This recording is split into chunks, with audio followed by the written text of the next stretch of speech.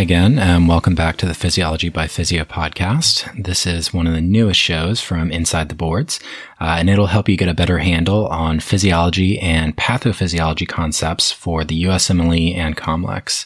This will be our first episode in a series on GI.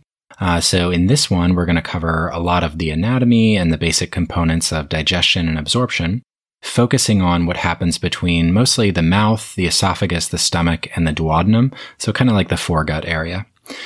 In this episode, I focus mostly on carbohydrate digestion and absorption, just to help the discussion move a little more smoothly from one segment to the next. So, are you feeling ready to start? Okay, well, we'll dive right into things with some basic definitions. Okay, so to start out with some definitions, digestion is basically the process of preparing the contents of our food for absorption by the body.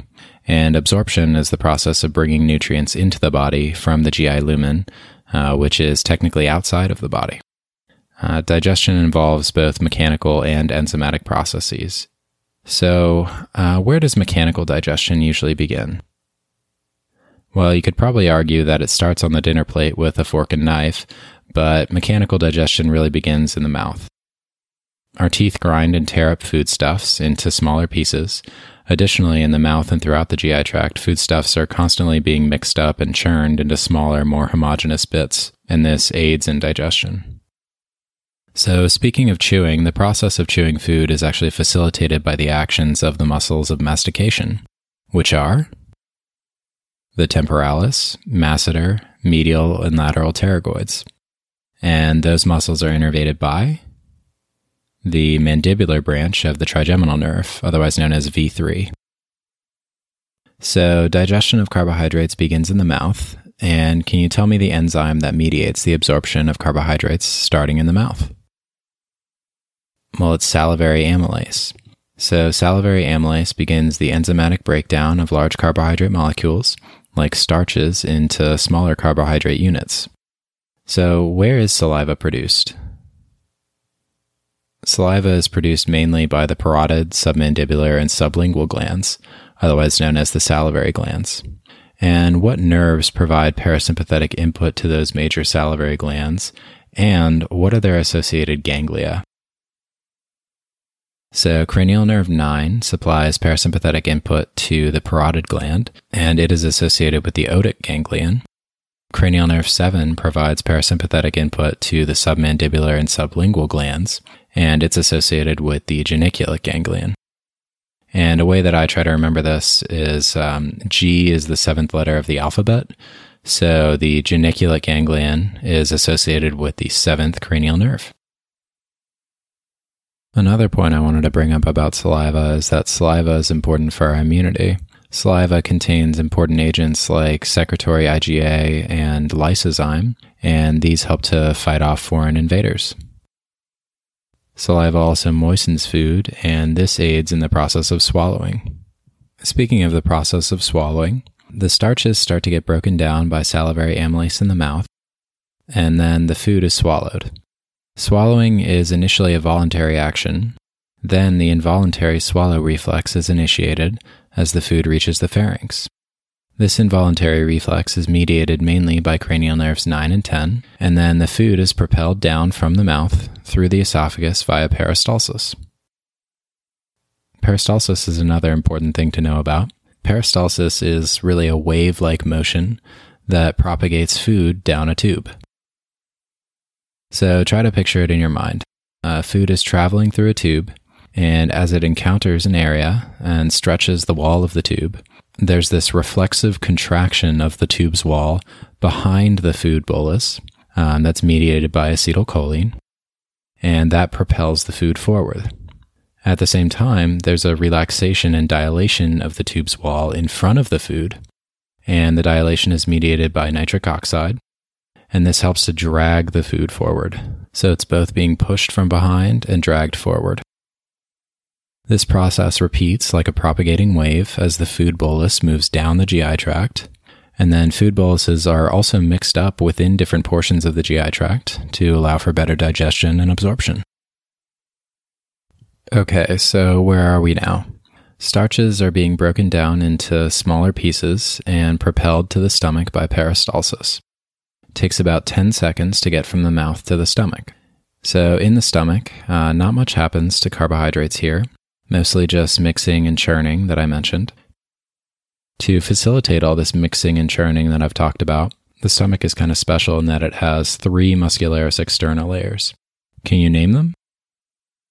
Well, from the outside in, they are the outermost longitudinal, the middle circular, and the innermost oblique layers. This is different from the rest of the GI tract, which has its smooth muscle arranged in 2 layers, inner circular and outer longitudinal. And I would recommend saying that to yourself like 100 times to keep it straight. Inner circular, outer longitudinal. So that was the layers of the muscularis externa, but can you describe the orientation of the other parts of the GI wall? Well, from inside out, they are the mucosa, submucosa, muscularis externa, and serosa. A decent mnemonic to remember this is just MSMS. And if you say that to yourself 100 times, it might stick too. Okay, so not much happens regarding carbohydrate digestion in the stomach. Food remains in the stomach for about 1 to 3 hours until it hits the first part of the small intestine, which is the duodenum. Food passes through the pylorus of the stomach into the duodenum. For carbohydrate digestion and breakdown, pancreatic enzymes in the duodenum are what do the rest of the work for carbohydrate absorption. All right, now let's talk about what happens to those pancreatic juices. So signals like secretin, vagal input, and CCK all tell the pancreas to release its wonderful juices. And those juices travel from the excrete glands of the pancreas through the pancreatic duct and meet up with bile from the common bile duct. And together, the pancreatic juices are injected into the duodenum through the ampulla of Vater, which is also the site of the major duodenal papilla. And in which part of the duodenum is the ampulla of Vater? Well, it's in the second or descending portion of the duodenum, which is actually retroperitoneal. Now, as we're thinking about carbohydrate digestion, pancreatic amylase is finally in the lumen of the small intestine, and it helps to break down larger carbohydrates into smaller oligosaccharides. Then, these oligosaccharides are further broken down by brush border enzymes. Can you think of any brush border enzymes? Well, good examples are lactase and sucrase, or maltase. And lactase, sucrase, and maltase generate monosaccharides, which can be absorbed by transporters on the apical or luminal membrane of enterocytes. And what does lactase do? Well, lactase converts lactose into glucose and galactose. So for a tangent here, primary deficiency of lactase, where you either have a defective enzyme or reduced expression with age. Defective enzyme is called congenital alactasia, and that's more of a rare condition. Reduced expression with age is also called lactase non-persistence, and it's estimated that nearly 2/3 of adults experience lactase non-persistence to some degree. It's most common in East Asians. So that's lactase. Now, what about sucrase? What does sucrase do? Sucrase converts sucrose into glucose and fructose. And what about maltase? Maltase converts maltose into 2 glucose molecules. So those are just a few of the important brush border enzymes for carbohydrate metabolism: lactase, sucrase, and maltase. Once sugars are broken down into monosaccharides, they can be absorbed by the enterocytes, and there are a couple of transporters that you need to know about. The first one is SGLT1, and the other is GLUT5. So what does SGLT1 do? SGLT1 couples the downstream movement of sodium to enhance glucose and galactose absorption. What about GLUT5? So GLUT5 facilitates the absorption of fructose. Once in the enterocyte, all 3 of these monosaccharides, glucose, galactose, and fructose, will exit the enterocyte at the basolateral membrane through GLUT2, and GLUT2 takes them from the enterocyte and passes them into the blood.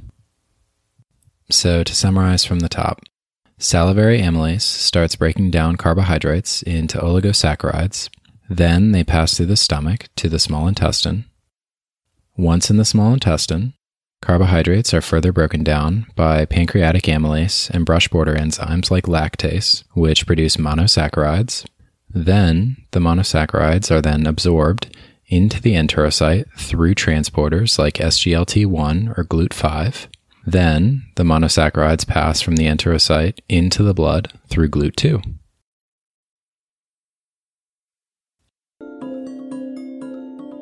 Okay, hey guys, it's Greg again from Inside the Boards, and I'd like to give a quick plug for our sponsor this week, which is Physio.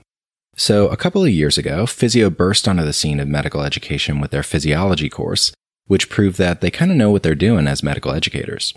And since then, they've just continued to make improvements and produce more valuable content for their subscribers. Not only have they produced physiology content that they fashioned in kind of a similar manner to the Pathoma whiteboard-style lectures, but they've also produced a course for biochem and biostats and even more.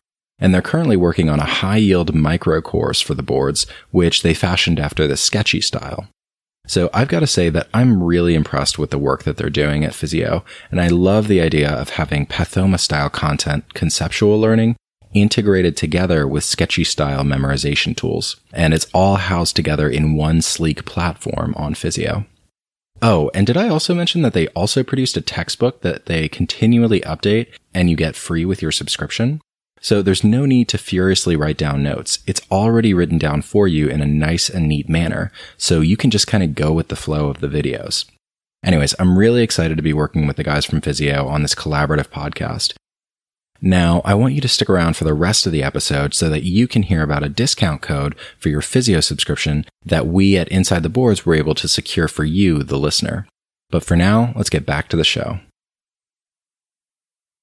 Okay, now I'll hand things off to the guys from Physio and have them provide just a slightly different perspective on how to think about the mouth, the esophagus, the stomach, and the duodenum, and how all that physiology ties together. The first topic is the oral cavity. For step 1, you need to know that alpha amylase is an enzyme secreted by the salivary glands and begins the digestion of starch. You also need to know that the salivary glands produce a protein called R-protein, which promotes the absorption of vitamin B12. Okay, after food is chewed and moved to the back of the pharynx, the pharyngeal muscles contract, which initiates swallowing by moving a bolus of food into the esophagus. Once the food enters the esophagus, peristalsis assists in moving the food to the lower esophageal sphincter, or LES. Recall that peristalsis refers to the involuntary contraction and relaxation of smooth muscle, which produces wave-like movements that push the bolus of food forward. At this point, the LES must relax in order for food to move from the esophagus into the stomach. Okay, with this in mind, let's do a few questions. What is the underlying cause associated with formation of a Zenker diverticulum? Okay, a Zenker diverticulum is a herniation or outpouching of tissue near the pharynx and esophagus. So a diverticulum is just a blind tube coming off the GI tract. In a Zenker diverticulum, the pharyngeal muscles have difficulty relaxing and are also spastic. This motor abnormality results in increased intraluminal pressure within the pharynx, causing herniation of the pharyngeal mucosa, resulting in a diverticulum. So dysmotility causes increased pressure, which results in mucosal herniation. Patients with the Zenker diverticulum will often complain of difficulty swallowing because food can get caught in the pouch and then rot, which results in bad breath or halitosis. Okay, let's do another question. What disorder results in a decreased ability of the lower esophageal sphincter to relax? When the LES cannot relax properly, this is known as a disorder called achalasia. Normally, inhibitory ganglion cells present in the walls of the esophagus inhibit contraction of the LES, thus allowing the LES to relax so food can pass from the esophagus into the stomach. So ganglion cells inhibit lower esophageal sphincter contraction. Achalasia is caused by a decreased number of inhibitory ganglion cells within the walls of the esophagus. This means the lower esophageal sphincter, or LES, contracts more than normal, which prevents the passage of food from the esophagus into the stomach. So increased LES contraction. Okay, let's do another question. What is a disorder associated with a transient decrease in tone of the LES? Okay, this is essentially the opposite of the last question. If the LES doesn't contract enough, so it's too relaxed, then acid from the stomach can pass up into the esophagus. This is a disorder known as gastroesophageal reflux disease, or GERD. Okay, the next topic is the stomach. The stomach has 6 important cells that you need to be familiar with for step 1. These include the parietal cells. These are located in the body of the stomach. Also notice that the parietal cells secrete hydrochloric acid, which is responsible for the acidic environment in the stomach, and intrinsic factor, which is necessary for the proper absorption of vitamin B12. As you can see, the chief cells are also located in the body of the stomach and secrete pepsinogen. Pepsinogen gets converted into pepsin when it comes in contact with the acidic environment of the stomach. The G cell is responsible for producing gastrin. Through a chain of reactions, this eventually stimulates the parietal cell to secrete acid. And the D cell is responsible for producing somatostatin. And this is a hormone that essentially shuts down the GI tract. Okay, with this in mind, let's discuss the primary functions of the stomach. Okay, the stomach has 3 primary functions. The first and the only essential function of the stomach is to produce intrinsic factor. As I mentioned earlier, R protein is produced from the salivary glands. When B12 from animal protein enters the stomach, the acid, along with pepsin, separates the protein from vitamin B12, which allows R protein to bind to vitamin B12. Once the R protein B12 complex reaches the duodenum, pancreatic proteases separate the complex. Intrinsic factor, which is produced from the parietal cells, travels down into the duodenum, which can then bind the free vitamin B12. The intrinsic factor B12 complex then travel to the terminal ileum, or the distal ileum, where vitamin B12 is absorbed. For step 1, you'll most commonly see questions about parietal cell damage or damage to the terminal ileum. Both of these scenarios can result in vitamin B12 deficiency. Recall that vitamin B12 is necessary for a healthy nervous system, so a B12 deficiency can result in damage to the nervous system, which we cover in more detail in the chapter on neurology. The second function of the stomach is to act as a reservoir for food. By acting as a reservoir, the stomach can regulate how frequently boluses of food enter the duodenum. The last function of the stomach is the secretion of acid by parietal cells. Okay, with this in mind, let's do a few questions. Which cell is inhibited by omeprazole? Recall that omeprazole is a proton pump inhibitor. PPIs work by blocking the hydrogen-potassium ATPase pump on parietal cells. Okay, let's do another question. A patient has a gastrectomy due to gastric cancer, and the esophagus is directly sutured to the duodenum. The patient is prophylactically given high doses of vitamin B12 to prevent anemia. What other symptom is the patient likely to have? Okay, from the question stem, we know that the patient had a gastrectomy, and the patient has been prescribed high doses of vitamin B12. So we don't have to worry about the patient developing anemia. The question asks what other symptom the patient will likely have. The key to getting this question right is remembering that the stomach acts as a reservoir for food and regulates how frequently boluses of food enter the duodenum. If the patient doesn't have a stomach, then large boluses of food can directly enter the small intestine, resulting in a high osmotic load to the GI tract. The high osmotic load can pull in water, which can cause diarrhea. So increased osmotic load results in increased water in the gastrointestinal lumen, which results in diarrhea. Okay, let's do another question. A 4-week-old boy presents with non-bilious projectile vomiting. How will this disorder alter his electrolyte concentration? Hopefully from the question stem you notice that the patient has pyloric stenosis. Pyloric stenosis occurs when the pylorus becomes narrow, which prevents food from moving from the stomach into the duodenum. As food accumulates in the stomach, the child develops projectile vomiting. It's non-bilious because the food hasn't passed into the duodenum, which is where bile enters the GI tract. The excess vomiting results in the loss of stomach acid.